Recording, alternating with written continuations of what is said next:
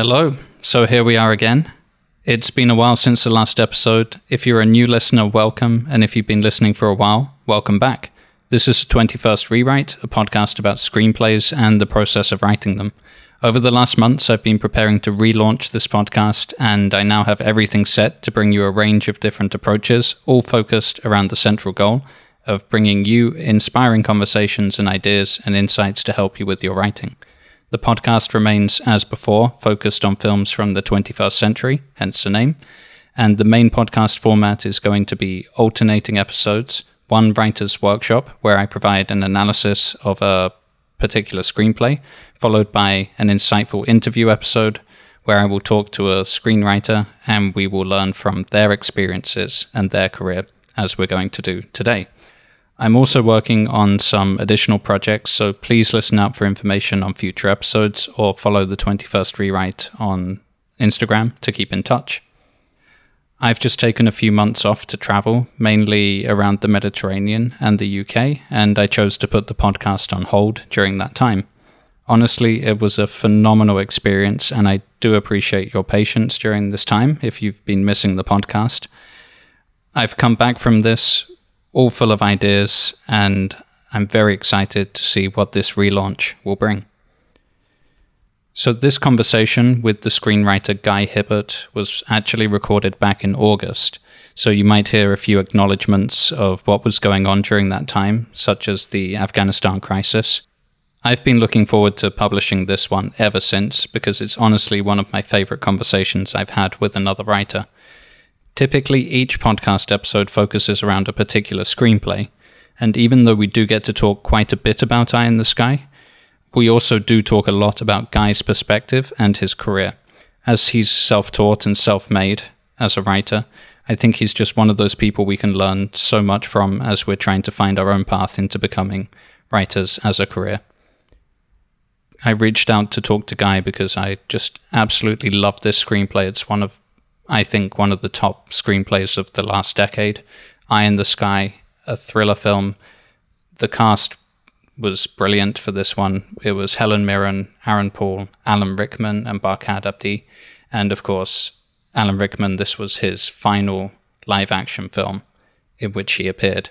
The film was directed by South African director Gavin Hood, who has done a number of interesting films touching on difficult subjects, and I really hope that you enjoy listening to the writer today, Guy Hibbert, talk about how he came about this story, his approach to writing screenplays. He is a writer who's very driven to write because he feels like he's got stories that he wants other people to experience and learn from, and he hopes that those stories will actually change people's minds or get them thinking. And one of the things I loved so much about Eye in the Sky when I first saw it is just how many questions and conversation points that it raises. It is a story about a drone strike that is going to take place in Kenya, overseen by British and American military, and how the decision made will affect civilians on the ground, aside from just the potential targets, the terrorists that they're targeting with the drone. If you haven't seen it already, I highly recommend you do so. And without further ado, let's get on to the episode, and you can hear from Guy Hibbert himself.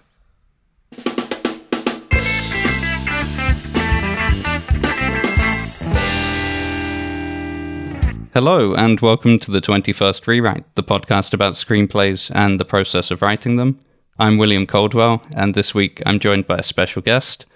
Guy Hibbert is a screenwriter based in London. He is known for a number of films, including 5 Minutes of Heaven, Eye in the Sky, and A United Kingdom. Guy, welcome to the show. Thank you very much. Thank you. So just to begin with, today I'm hoping to focus a lot of our conversation on your screenplay, Eye in the Sky, which is a powerful film exploring the ethics of warfare and decisions being made by commanders in the military, which affect the lives of people on the ground. But before we get into that conversation, I did want to start out just talking about yourself and your career. How did you initially get into writing for film in the first place? Well, I started off in theatre. I was actually a stagehand and then a stage manager for about 10 years. And I think I probably learned how to write through being backstage and touring, for instance, a play. I toured a Terence Rattigan play and particularly a Harold Pinter play, No Man's Land. No Man's Land was for about 2-3 months. We did that night after night, and listening to it, you get to know the play really well, and you start learning how dialogue is written, how rhythm is written, how to write, how to make dialogue sound surprising, energetic, dangerous, all those kind of qualities that you need. Then so I started writing plays. I wasn't very successful at it. I had a couple of plays at the Oxford Playhouse where I was writer in residence for a year. I had one play on at the Hampstead Theatre, which did okay, and then I spent quite a number of years struggling. I had 2 stepchildren and I had my own child to support, and I ended up doing, sort of in my mid-30s, at 1 or 2 radio plays, painting and decorating and stuff like that. And then I had the fortune, and I think all writers need a little bit of fortune. I'd written a play on spec called Master of the Marionettes, which a friend of mine called Hilary Salmon, who later became head of drama at BBC London, she got a job as a trainee script editor in Birmingham with a brilliant producer called Michael Waring, probably famous for Our Friends in the North and Boys from the Black Stuff. And he said if I could rewrite the play as a screenplay in 1 week, he'll put it on. And in those days, TV was, a producer would say, wow, I like this is interesting, let's do it, and you'd do it the next week. Instead of now, where you're waiting a year for somebody to read the script and then only to move it up to the next desk above them. And that's how we did it. He got a director from the theatre, Peter James, to direct it. And basically they sort of gathered round me and taught me a crash course of how to write a screenplay. I mean, at that time, 1989, there were no screenplay manuals around. I didn't know what ext and int were, for instance. They had to tell me what ext meant. Sure. So it was very basic stuff. And then and the play was actually, it was called Play for Today series, 1 of 6, on BBC One, prime time. And it was successful. And I got commissioned to do the next one, which Michael Waring, the next 2 actually, which Michael Waring both produced. And then I was never out of work then in TV, always wanting to write a film script, but never quite getting there. In those days, if you were a TV writer, you stayed a TV writer. And there wasn't any sort of crossover. And if you tried to get a film script off the ground, you were saying, no, he's a TV writer. We don't commission TV writers. It was that sort of atmosphere. And in fact, Eye in the Sky was commissioned as a TV script. And then again, by a bit of fortune, it became a film script. It was sort of opened out. And I worked with Stephen Wright on a film which you just mentioned earlier called 5 Minutes of Heaven with Liam Neeson and James Nesbitt, with Oliver Hirschbiegel, the director, probably best known for Downfall.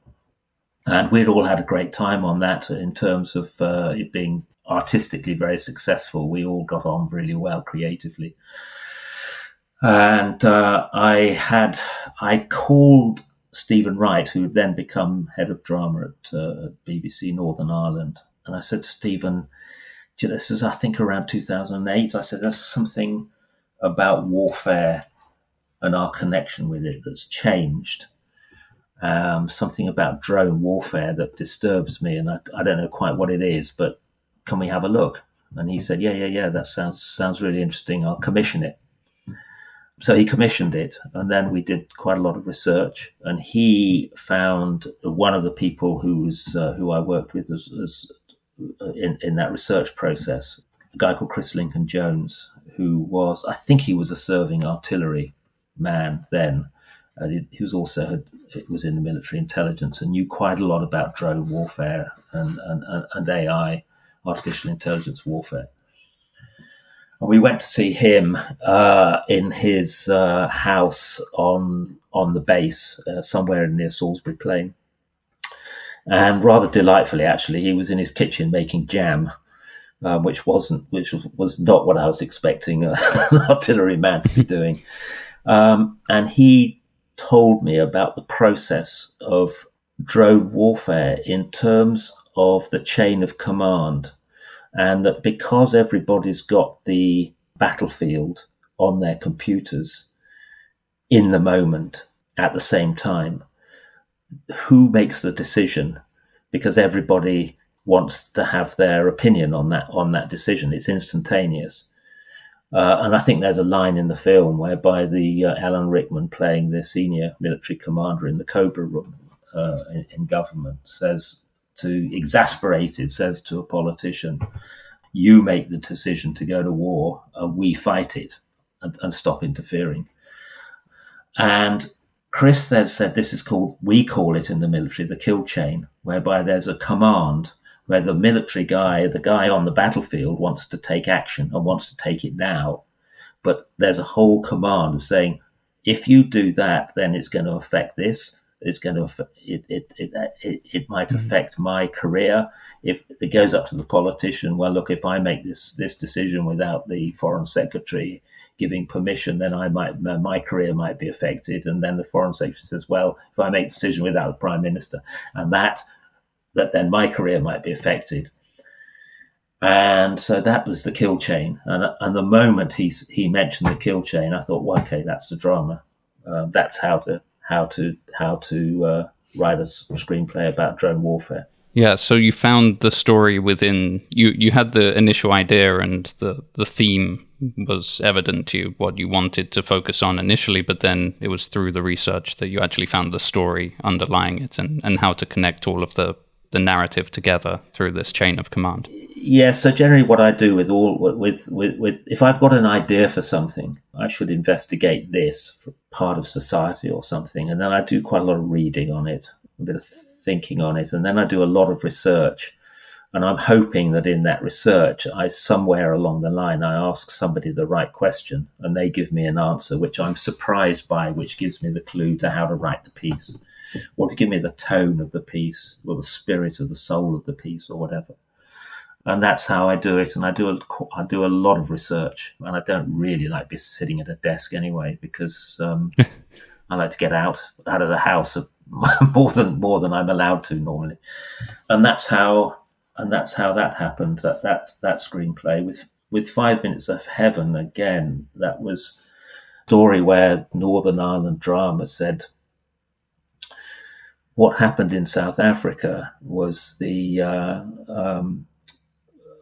process of reconciliation in terms of sort of post-apartheid, and whether in terms of the Troubles, post-Troubles, whether there could be some reconciliation process that could happen here. Do you want to have a look at it? And I spent probably a couple of years trying to think about this, and I didn't come up with anything until Owen O'Callaghan, one of the producers on 5 Minutes of Heaven, introduced me to Alistair Little, who Liam Neeson played in the film, who was killed as a 17-year-old boy in Lurgan, Northern Ireland, a small town in Northern Ireland, who was on the Protestant Orange side. And he just crossed the main road, the main street in the town, onto the Catholic side, and killed this, I think he was 18-year-old, watched by Joe, played by James Nesbitt, who was then an 11-year-old boy. And so I started doing a lot of research with Alistair, listening to his story. And I needed to meet Joe, who was now 40-odd. This is 25 years later. And it took me about 6 months to track down Joe. And then I spent a year talking to Joe. So I spent a year and a half talking to the guys. And then I did a what if on it. What if these guys would meet? And I asked them, what if, I asked them each, okay, let's just go into a fantasy here and say, what if you were going to meet each other 25 years later? And I got their feelings and emotions about that. And then I just wrote the screenplay based on basically their stories and what they told me. And then I brought them together in the film. So that was that process. So that was, again, another long long process of working out the truth of a situation, and then in trying to work out the truth of the situation, then how to tell the story evolves from that. I mean, this is a really fascinating. It's almost something I wasn't prepared for before starting to talk to you. I haven't actually heard too many other writers who have given me a story like this. So I do want to ask more about it, because I think it's going to be interesting to the others who are listening to the podcast as well. In terms of, so two questions that are kind of arising right now for me are, one is just how you say you could do this process of research, but it's not just going and reading books, you're actually going and meeting people. And then the question that arises there is the responsibility you might feel to these people, getting involved in their lives and learning more about them and how they perceive the world. How do you balance that with trying to also tell a compelling narrative or show some of the darker sides of that person, especially in this case, it's someone who's committed murder? Well, in terms of 5 Minutes of Heaven, that was a very, very difficult, long process of the two men trusting me. One of them was a killer, and the other one was the victim of the killer in terms of his brother being the victim. Joe still hated Alistair, didn't want to meet him. Mm-hmm. So I was pushing them to saying, what if there was any attempt at reconciliation? I was actually looking for a story about reconciliation, but then I realized there wasn't any reconciliation. And through understanding that there wasn't any reconciliation, you understood how difficult the whole situation in Northern Ireland is in the Troubles, that there is no easy answer and that it's very delicate. And when I'm thinking of the time that I spent researching and understanding the Troubles through these two men's stories, you realize in contemporary society, of course, how difficult Brexit is in terms of where Northern Ireland is sitting now, how precarious the peace process is. And when those people who understand Northern Ireland said, look, you've got to be really careful what you're dealing with here in terms of the Good Friday Agreement and the peace process in Northern Ireland, it really is precarious. It can turn in a moment. Just as Afghanistan right now, in this day we're speaking, has turned in a week. So it could turn again if we're not very, very careful. And I had to be very, very careful talking to these two guys, very respectful of them, very respectful of their stories. And also it was the most traumatic moment of both their lives, for the killer as well as the as well as the brother who had to watch his older brother being shot 5 times in the head. This is in his living room. Yeah. So. Yeah. I was in Belfast only in December of 2019. I went there to interview Glenn Patterson, who he's a screenwriter and is currently, he's at the Seamus Heaney Centre in the University of Belfast. Right, yeah. And one of the things that stuck with me ever since was he obviously grew up in Belfast and during the Troubles, and he said, you can't understand how fast things can change. That how things had been in the 60s as they moved into the 70s. Everything changed so fast. And then, of course, having seen him in December, by March, the entire world was a completely different place. And the entire world was locked down. And that just really stuck with me, that in that moment, he was someone talking to me from his experience of history and of being in Northern Ireland during the Troubles. But that in any part of life, we can get complacent and forget just how fragile a lot of the things we take for granted truly are. Absolutely, and it's one of the key lessons we should all learn, but also should be constantly aware of. I did a film for HBO. I can't remember when it was now. It was 1990 something or other. 6 or something, and it was about the siege of Sarajevo, shot through the heart. Kids were going to school together for from the age of 5, 6, 7, 8, right up to 17, 18. And then at the age of 18, the war kicks off in Bosnia, and suddenly turning the gun on each other when they were in school together for 10 years. And it changes that quickly. And how exactly what you're saying, how easily everything can change in a moment. And we've got to be aware of that. So I need a purpose for telling a story. And so that's the purpose for telling that one. Yeah, actually, once you've got these ideas, you've got all of that research, we're talking about getting the story down on the page. And in 5 Minutes of Heaven, you found the characters, maybe that drives the story. For something like Eye in the Sky, it's a big array, a huge cast of characters, and showing the kind of interconnected nature of globalized society and how decisions made even in a different continent can affect other people. But I do think it's interesting how you mentioned this artilleryman you met kind of making jam at his house. You get a bit of that sense with the British officers in Eye in the Sky as well, just how they've got this normal life to live, and then they have to go in and put on this uniform and make these decisions and play that role. Well, I think at the time I was thinking about Eye in the Sky, so it was around 2008, there wasn't that much interest in drone warfare, that it wasn't in the news. You know, there were obviously a few articles. It wasn't in the zeitgeist. It wasn't being talked about in daily conversation, let's put it that way. So I was intrigued about how, you know, what it was, but also as I developed the story, and this is something I'd been wanting to put in a story for a long time. Warfare, something like since this end of the Second World War, 80% of victims of war are civilians.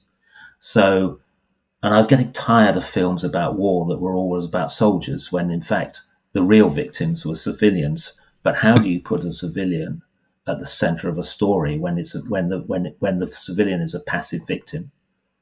But it seemed like the passive victim is the story that you should be telling about warfare. Actually, it's not about the heroic soldier or the unheroic soldier, or the dodgy general or the heroic general. It's not about this. It's about the civilian. They're the people who are in the middle of it all.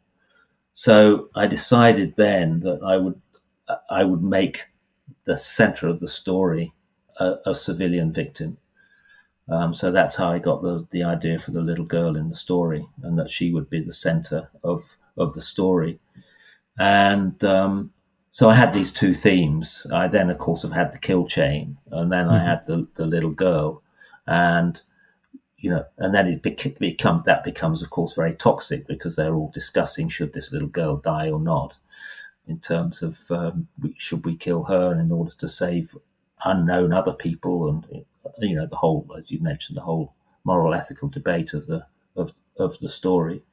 So, you know, that came from those two original thoughts, without actually having a story in my head. How do I put the victim at the center of a story, and how do I address future warfare? When you started writing it, I guess you wanted to probably not get the story you're trying to tell lost by associating it with one particular conflict, which is why it takes place in an almost not imaginary conflict, but you know, it's not a specific Iraq war story or a Syria story or something like that. That frees us up from maybe our preconceptions and the stuff we would bring into the film. Yes, thank you. You prompt me to think of the third idea I had for a story. I was interested in cities and how megacities would be run, because we're looking at cities like Mexico City, 30 million people, Sao Paulo, and the Chinese cities, a lot of the Chinese cities. And so these megacities are so huge that how do you actually operate them? How do you make them into civic societies when surely 30 million people is uncontrollable, and that actually certain parts of the city would come under control of a rogue element, either a criminal element or maybe a clan element. And I remember having a conversation with I went to meet a professor of geography at Oxford, geography and history, can't remember his exact title, and to have a discussion with him about megacities and the problems that's going to happen in the future.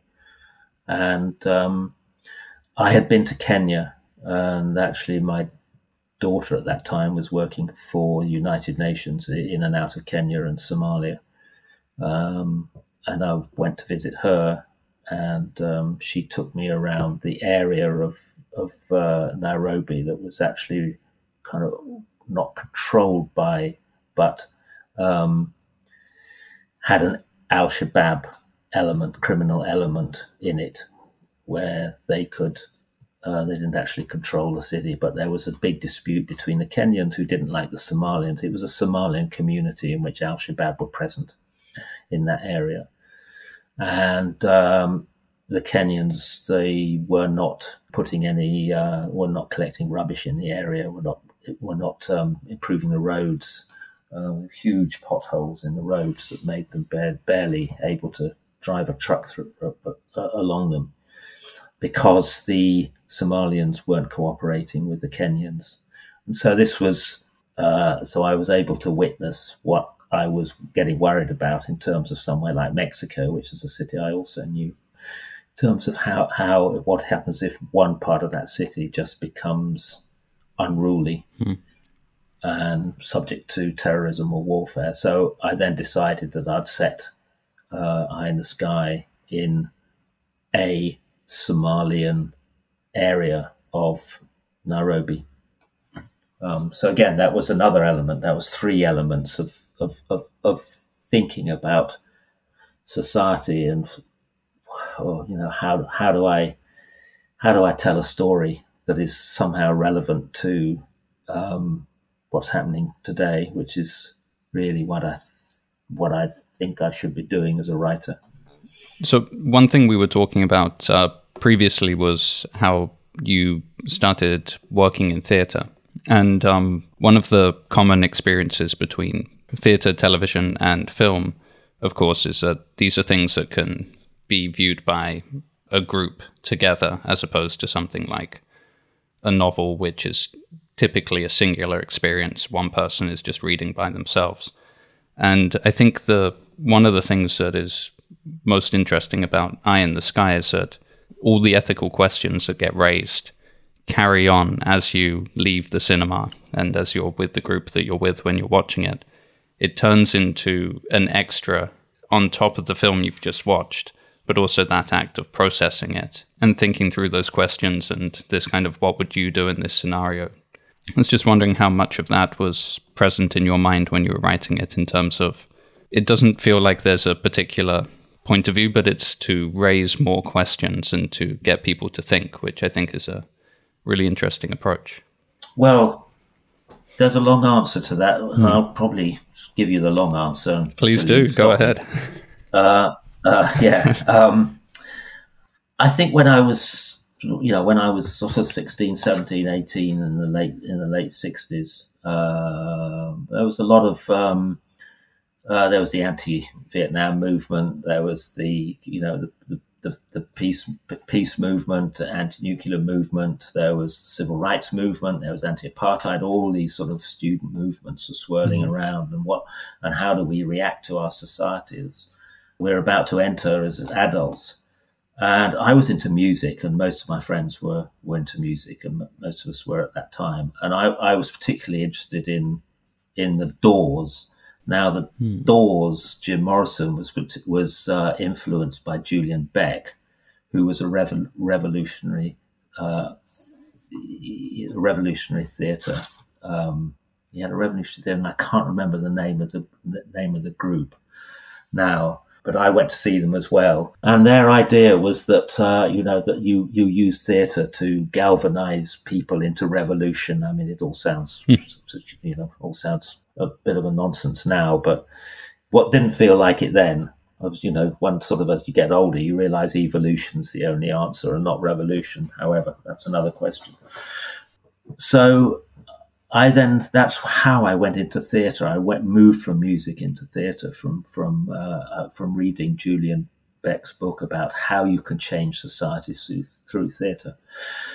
Now, at the same time, there was a film which I'm sure you had heard of if you haven't seen it. It was Kathy Come Home, written by Jeremy Sanford, Ken Loach's film, that was on BBC in 1966, which was about homelessness, and 20 million people watched that. And as a result of that, the charity shelter in Britain was set up, which is still running today. And I was sitting at home. I was 16 at the time, and I was thinking, wow, you can change society. Actually, you can actually change society through writing a screenplay, through writing something for TV. And at that time, in that late 60s, early 70s, the British television was called the National Theatre of Britain because it challenged society. It asked you to question everything about your society, socially engaged everybody in terms of what was happening. And that was very exciting for somebody. Television is the place you can go to have a debate about society with society. And that means that I could enter that debate as a writer on a national scale. So that was very exciting for me. So of course I didn't know how to get into TV. I'd left school at 15. I hadn't had an education. I worked as a stagehand. I had no learning at all. So it took me about 20 years to get to that point whereby I was actually had something on television. And then around, I think it was about 1995 or something like that, Peter Kosminski, who was still one of the top socially engaged directors in Britain at that time and still now, he asked me to look at a subject about how child abuse, sexual abuse as a child, how that turns into being a prostitute when you get older. So it's the link between prostitution and abuse as a child. And I spent a long time researching that story, and I learned a lot from Peter Kosminski, as I did with Paul Greengrass when I did the Omar film, about how important research was. And if you research deep enough, and I don't mean just looking at a few newspapers and just reading a few books, if you actually just go into the society you're researching, the subject you're researching in a real way, in an active way, the story is never what you think it is. It's always different. Every single time, it's different from what you saw, whatever you think the story is. I was talking about 5 Minutes of Heaven. I thought about reconciliation. It wasn't about reconciliation. It's a lot tougher than that. And this film, which is called No Child of Mine, the abuse was so horrific. And my first screenplay, my first draft of it was rejected by everybody, the broadcasters. Peter himself rejected it, asked me to rewrite it in a total different way. He rejected it because it was so raw and so distressing that everybody thought this is impossible to put this story. But I knew it was the truth because I was telling this particular girl's story, and I'd spent a lot of time with this girl, with her story. And it was so distressing. Nobody could see a way of doing it.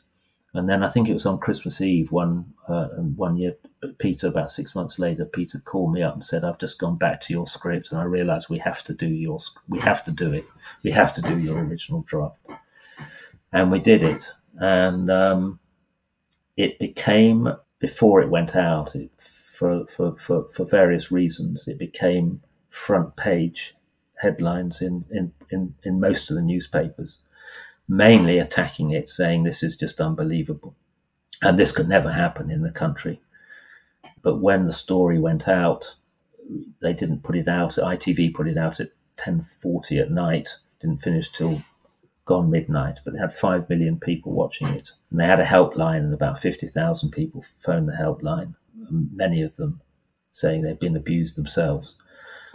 And I realised actually then that, Kathy Come Home and the National Theatre of Britain through television, you do have that power if you find the right story and if you manage to tell it in the right way. And from then on, my writing is always geared towards stories that I think should be told, rather than stories I might like to tell, if I can make a difference in that. And I did another film called May the 33rd much later, a few years later, which again was based on extreme abuse, this time control of an adult through abuse.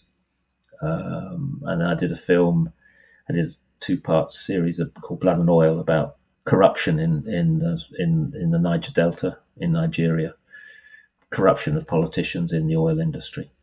So I've always gone to stories like that, really. So that's really the most influential film in my time was probably Kathy Come Home, Ken Loach's, I think, his most powerful film. And that's saying something when it's Ken Loach.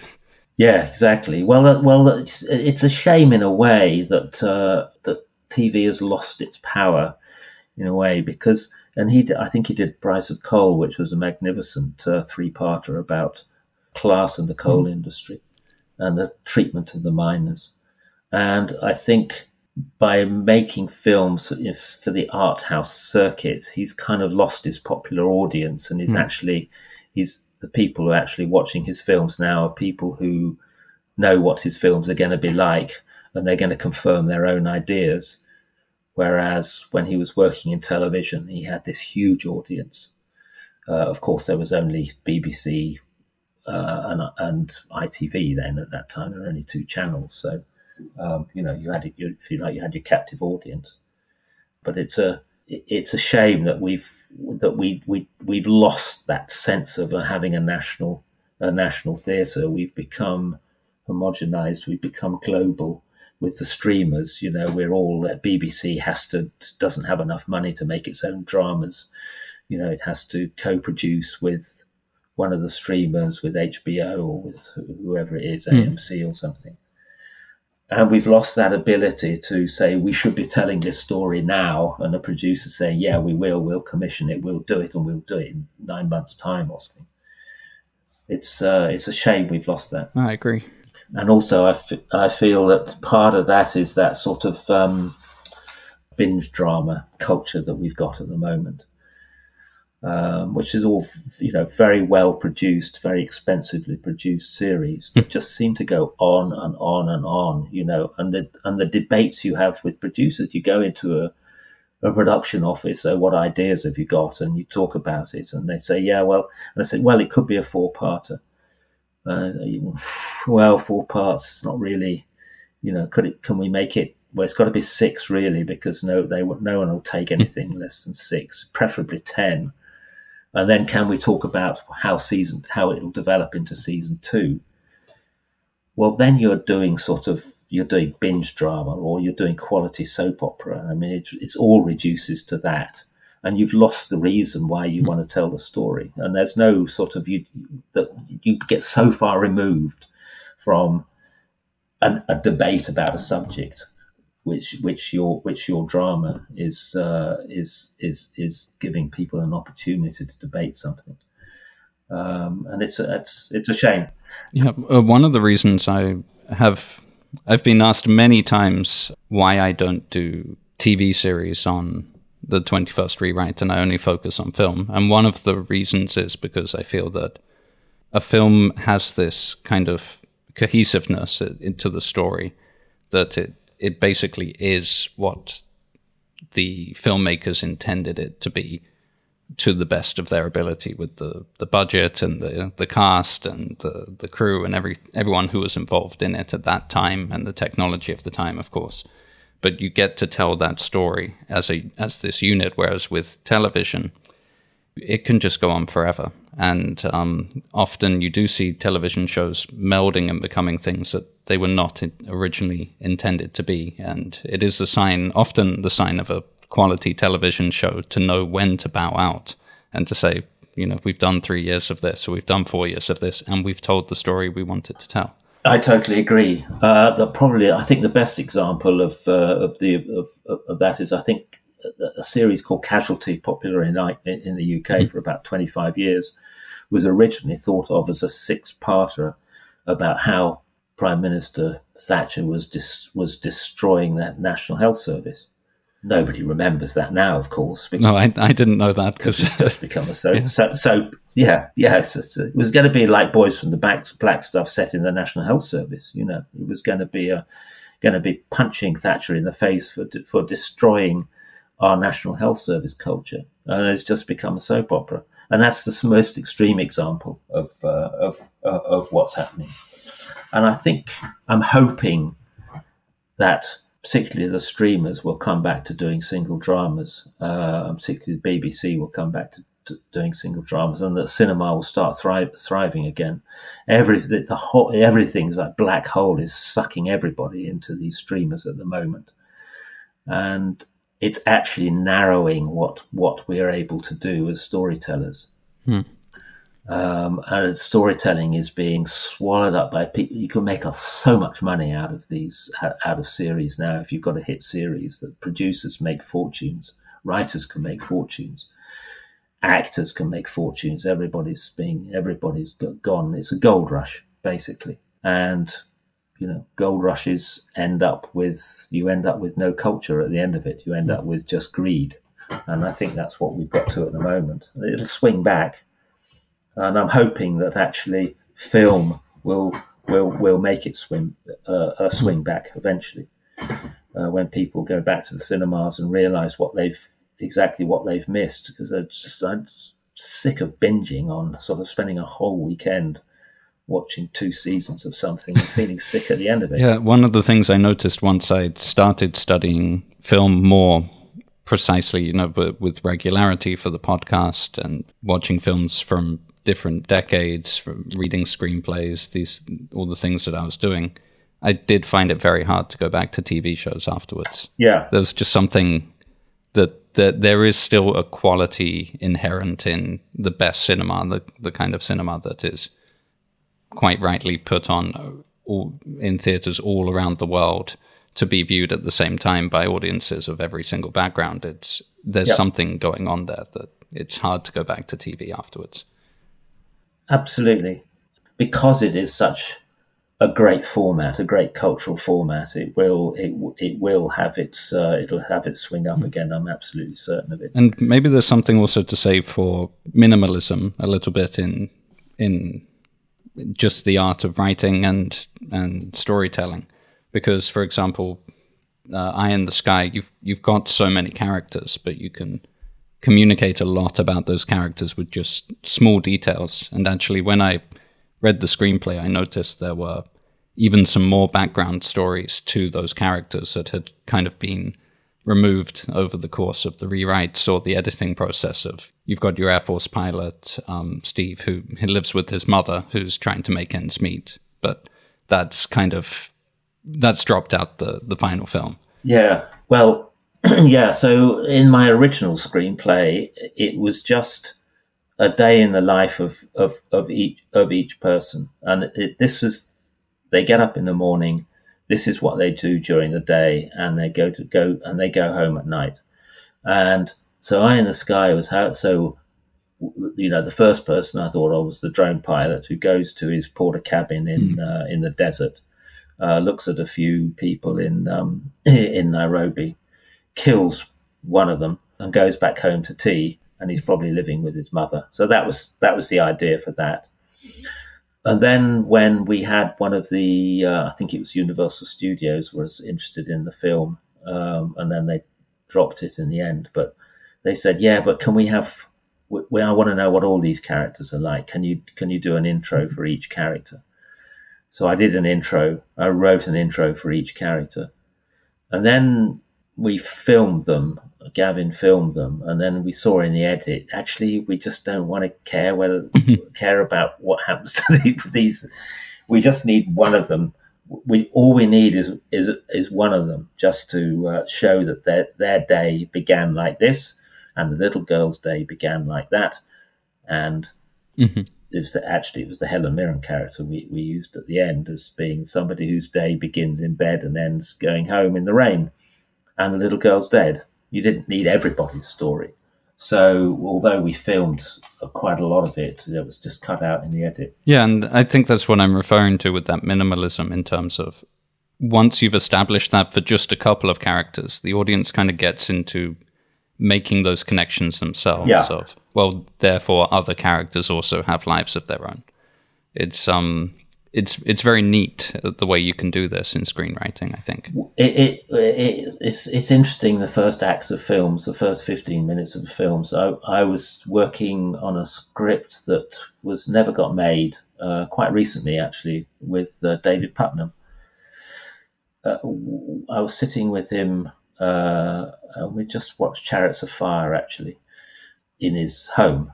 He hadn't seen it for years and years and years. And we were just sort of talking about how films begin. And he said, however many films he's made, about 30 films, he said, we never ever got Act One right.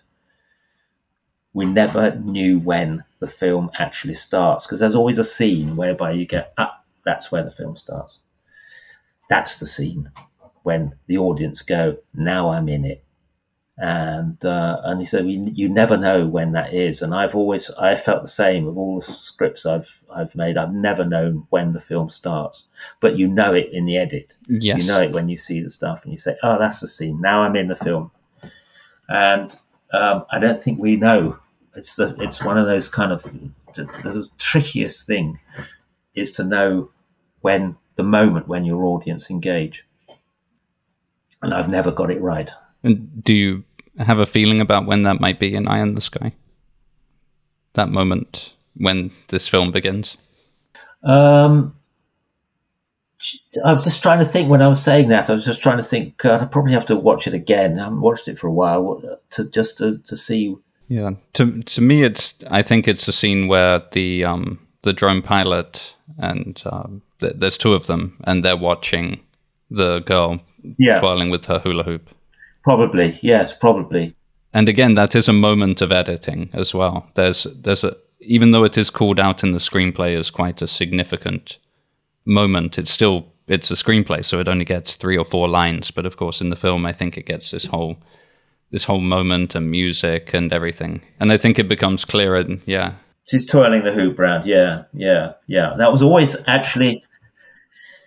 Yeah, that was interesting, because that was always one of the most important. There's only a couple of lines in the screenplay, but that was always one of the most important moments in my head for the screenplay. It was probably the strongest visual moment I had.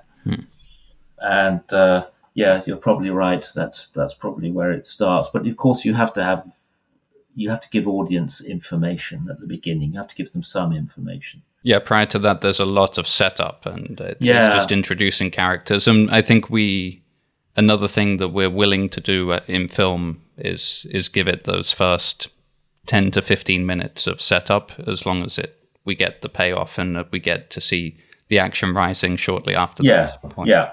Yes, you have to. It's all about giving the audience the clues that they need, rather than indulging your own sort of desires onto it. It's absolutely only give the audience what they need in their first 15 minutes. Otherwise it drags, because the audience, what you're doing as an audience, of course, is you're looking for clues. Why am I watching this film? Who is the main character? Where am I focusing my eyes? The audience is asking these questions, and you have to answer those questions very, very succinctly. Once they're satisfied, I know why I'm watching this film. I know who I'm supposed to be watching. I know who I'm going to be interested in. Then they can sit back and say, okay, now give me the story. And that's what you've got to do in your first act. It's the trickiest part.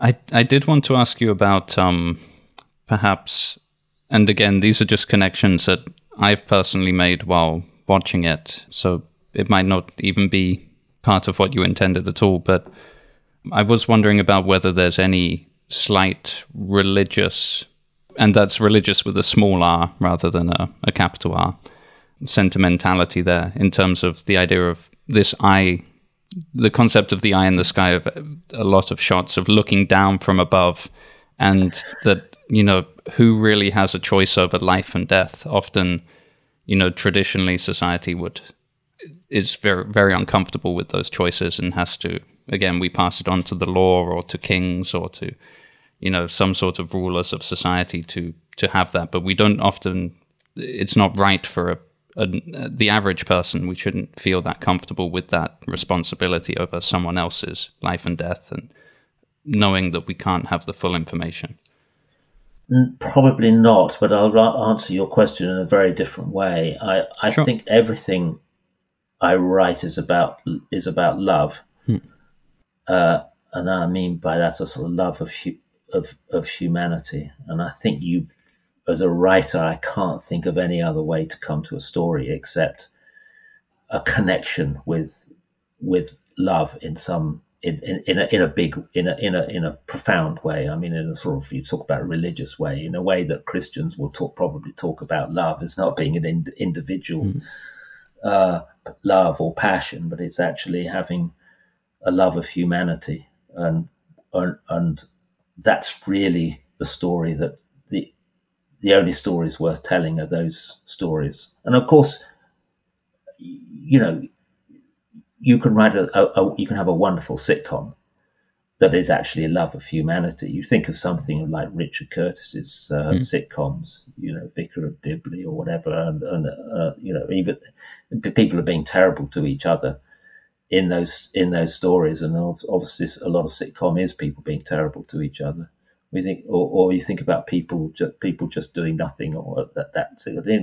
There's a tremendous love for the characters and pity and all those kind of good things that we should feel about each other.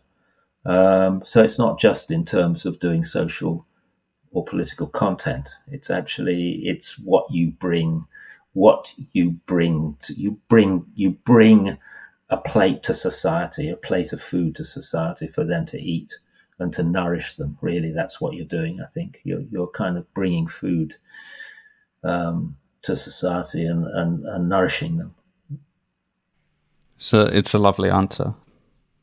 Perhaps a little bit more on the writing side we can talk about in terms of you said you're largely self-taught as a writer, or have learned from others as opposed to any kind of professional academic training in writing, which is now quite a common path into screenwriting. So I'm wondering what your thoughts are on just how one can become a writer, how one can figure out how to tell the stories that they want to tell. It's very difficult to answer that question. I did a couple of years ago, just before lockdown, I did a 2 days of masterclasses in China for about 200 sort of mature film writers, producers, and directors, and I sort of felt I had to address that question of why become a writer. In a Chinese society, it's difficult in terms of what's happening there in terms of censorship. There are few stories that you can tell, and it seemed like the reason for them to tell a story is quite potent, in terms of addressing society in some sort of way. Absolutely. Just as this is in every society. I think the reason you've got to sort out the reason why you want to tell a story. First of all, you've got to sort of untangle your life to a certain extent and say, why am I wanting to tell this story? And if it's because I want the style, I want to be famous, or if it's I just want to be I just want to be part of, I love movies. That's not a good enough reason.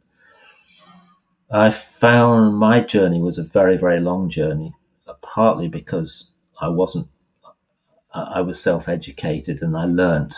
I went on a long journey, learning slowly rather than kind of having a speeded up journey in terms of sort of 3 years of learning how to do this, that, and the other, or 3 years spent with a group of people who are all keen or to get to a certain, all keen on literature or screenwriting or whatever it is, or theatre.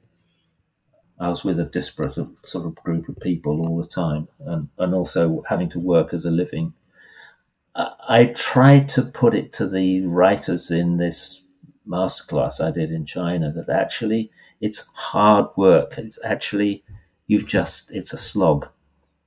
And there's no getting away around it unless you're brilliant, unless you're someone like Tom Stoppard, who could write brilliant articles, write brilliant plays, write brilliant screenplays, talk wonderfully well, write theses about philosophy or whatever. Unless you're someone like Tom Stoppard, it's a hard slog. And I'm not a Tom Stoppard.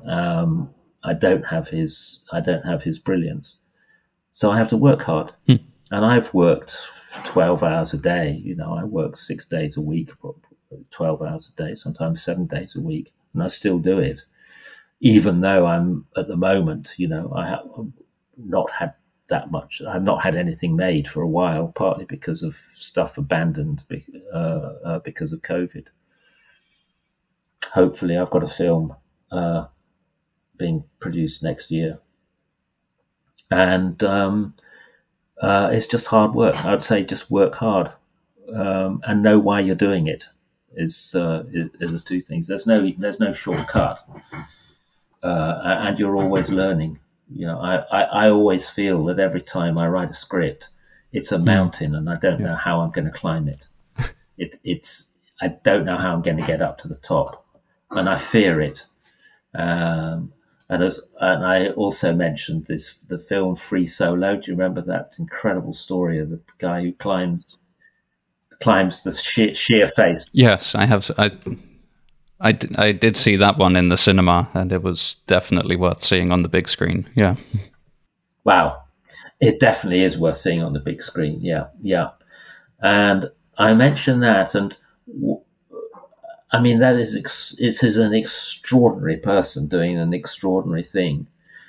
And I said, but what is really interesting about it is that he had visualized every single hand grip all the way up that mountain. He had researched it and visualized it and understood it. He had understood every single part of the surface of it. It sounds like, oh my God, this guy's doing this incredible thing, and he's got no ropes, and he's just going to die, and how is he going to do that, and what if his hands, and all those sort of things. Us watching it go into this sort of this sweat of panic about how could he do that, and he has really researched what he was going to do. And so I was telling the guys, you've really got to research your story. You've really got to dig deep into what you're doing. And particularly when I'm researching stuff, I always dig deep into it. So I think that's one of the things I tell people: work hard and dig deep. Very, very good advice. Yeah, I don't know if there's anything else you wanted to cover yourself. If you just had anything you were just burning to get off your chest. No, not really. No. Also, in terms of people, there's also scripts. I was taught very early on to get rid of favourite lines if they're getting in the way. Don't be precious about your work. Bin it, which is very important when you're learning. Just bin stuff. Your work isn't precious. If you die tomorrow, the world will just go on oblivious to you. It doesn't matter. In the end, your work is it's not important. It's important in that moment to you, and in that little bit of the universe that you happen to be holding in your hand at that particular time. But it doesn't not important to anybody else. So just don't be precious about your work. Bin it. But if you've got a good idea, and how do you know whether it's a good idea or a bad idea? It's persevere with a good idea. If you feel in your bones that you've got something there, persevere. And all the pieces that have given me a breakthrough, if you like, have been pieces that have been abandoned by producers. Eye in the Sky was abandoned by everybody. It took 7 years to get up on the screen. it was first of all taken up by Film Nation in LA, and they couldn't get it financed. They got about 80% of the finance. The 20% of the finance, they just could not find the rest of it. Spent 2 or 3 years trying to do it, and eventually they abandoned it. And eventually everybody put the screenplay in the bin. And I went to a music friend of mine's garden party in Richmond in London, and there was a guy called, and also in the music industry, a guy called Jed Doherty there, and he was just going to. He had a friend called Colin Firth. Colin Firth was wanting to set up a film company, and they were both music nuts anyway. And they said, "Yeah, let's set up a film company." So my music friend there said, "Oh, let's introduce Jed. He's just about to he's just teaming up to get into the film industry." And I said, "Oh, hi, how are you? My name's Guy." "Oh, hi, Guy." All this kind of stuff going on. And his wife or girlfriend was shouting, "The kids are in the car. You got to come now." And he said, "Oh, I got to go now." And I said, "Just give me 1 minute, okay? I've got this script, and can you? He said, "I've got to go now, but just text it to me." So I texted it to him, and he took hold of the script, and he ended up producing it. Mm. So it was just that one moment, that 1 minute of luck. But you kind of have to make your luck. You have to get there. And another, you had to have the script ready, certainly for that moment in particular. Well, you have to as a writer, you have to become your own producer as well.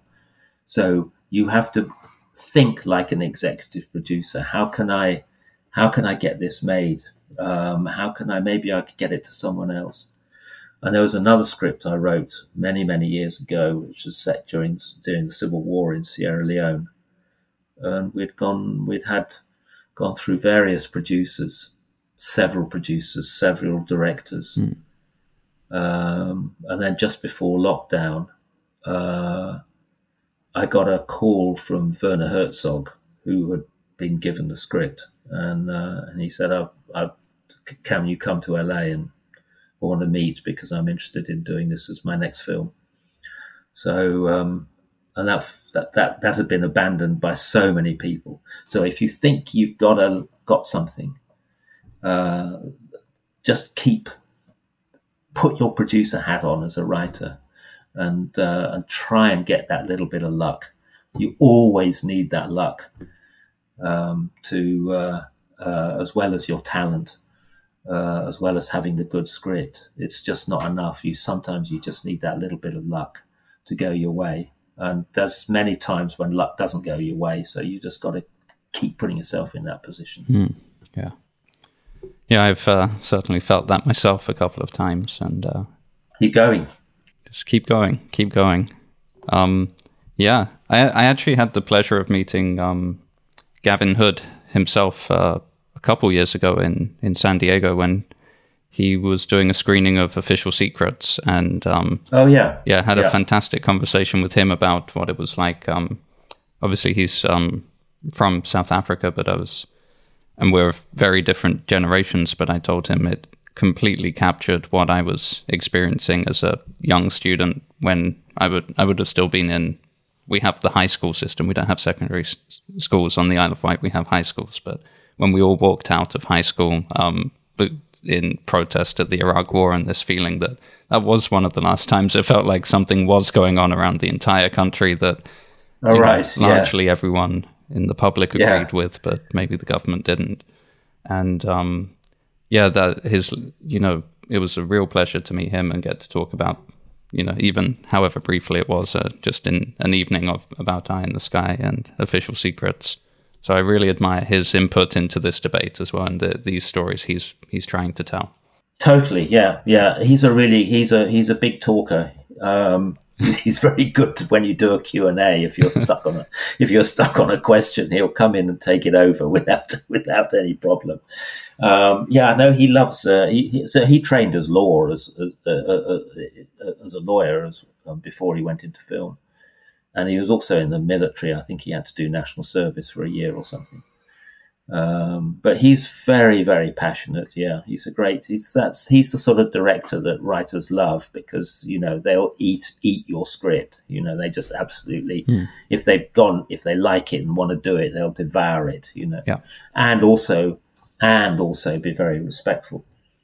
So he's always respectful of the work. He's one of the most respectful directors I've worked with, which is a real pleasure for a writer. Yeah, and when one actor didn't turn up, he even put himself in the film. Oh, yes. Which shows the commitment, I think. Yeah, absolutely. Because you might think that was a vanity thing, but that was what he told me. He actually had to put himself in the film. Well, I'm sure he was so. Yes, I'm sure he was way too busy trying to do that film to act in it as well. Yeah, I'm sure. All right, Guy. Well, I hugely appreciate the fact that you've been able to talk to me today. We've been trying to get this interview set up for a very long time now, and it's been a real pleasure to have you on the podcast. So I'd just like to say thank you again. Well, it's great. So thank you very much. Just good to have a conversation. I haven't had a conversation for about a year. Yeah, exactly. Yeah.